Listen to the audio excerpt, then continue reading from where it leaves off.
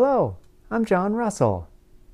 Today, let's continue our talk about consonant sounds in American English.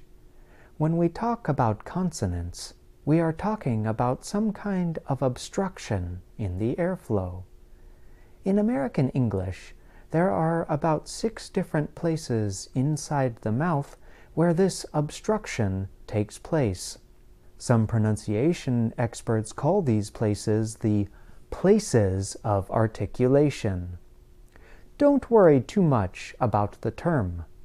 The basic idea is this.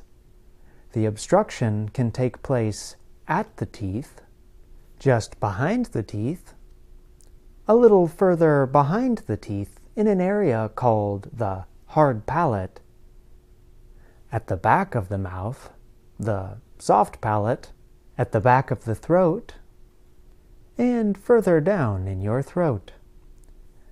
In addition to the 6 places inside the mouth, you also need to consider a place outside your mouth, your lips.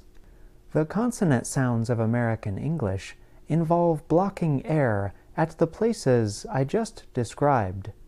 Sounds such as v, as in that, f, as in think, t, as in tomorrow, p, as in parade, b, as in bat, are just a few examples.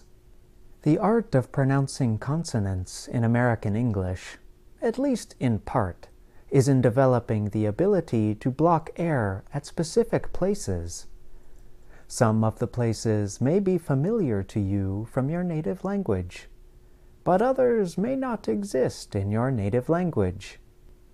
In future episodes, we will explore these ideas in greater detail. Keep up the good work.